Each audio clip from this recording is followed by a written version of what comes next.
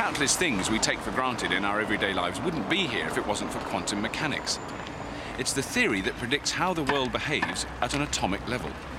And it gave birth to a second industrial revolution with the invention of modern electronic devices.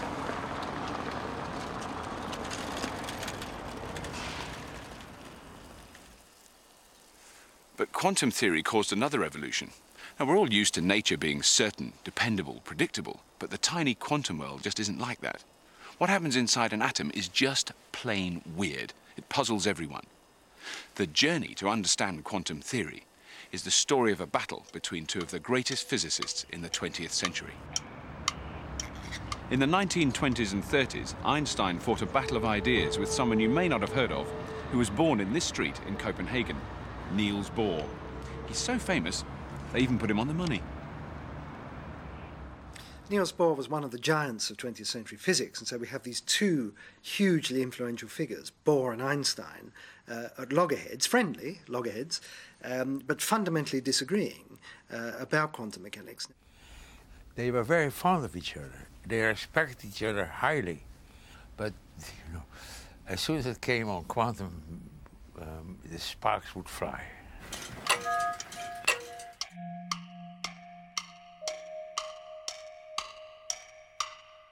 Einstein felt that certain aspects of quantum mechanics, the world as presented by quantum mechanics, didn't really make philosophical sense. The world being presented by quantum mechanics was too ugly to be true. For centuries, scientists believed that nature was predictable. If only we knew enough about the way the world worked, we'd be able to say exactly what would happen in the future. It seemed obvious that nature was deterministic. One thing determined another. But quantum mechanics shattered that certainty. It upset people then, and it still does now. It was a complete shock to hear quantum mechanics had this weirdness beyond the straightforward weirdness that we've been told about in the course. And I can quite understand why Einstein spent most of his life doubting it. Albert Einstein was an early pioneer of quantum theory. He showed that light exists as tiny quantum particles called photons. Einstein went on to be famous for relativity theory, E equals mc squared and all that. But who was Niels Bohr?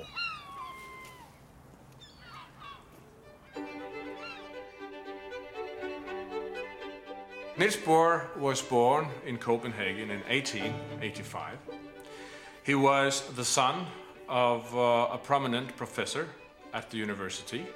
Bohr's contribution to quantum mechanics from the outset was his formulation of a model of the atom, and particularly the hydrogen atom. And that was essentially the work that he received the Nobel Prize for almost 10 years later in 1922. Although his ideas tend to be misunderstood at times, he's an icon, I think, of this century in Denmark, perhaps the most well-known Dane within Denmark. Bohr was not just a father figure to me personally, which he was, but he was a father figure to a generation of physicists. His institute was the Mecca, the most important center of physics in the 1920s and 1930s. Practically everybody of my generation, the younger generation, two younger generations, they all came to Copenhagen. And they worked together. It must have been truly wonderful that so many new areas of investigation were opening up, that you could pick almost any topic and apply the new sciences of quantum mechanics and relativity to them and get almost instant results.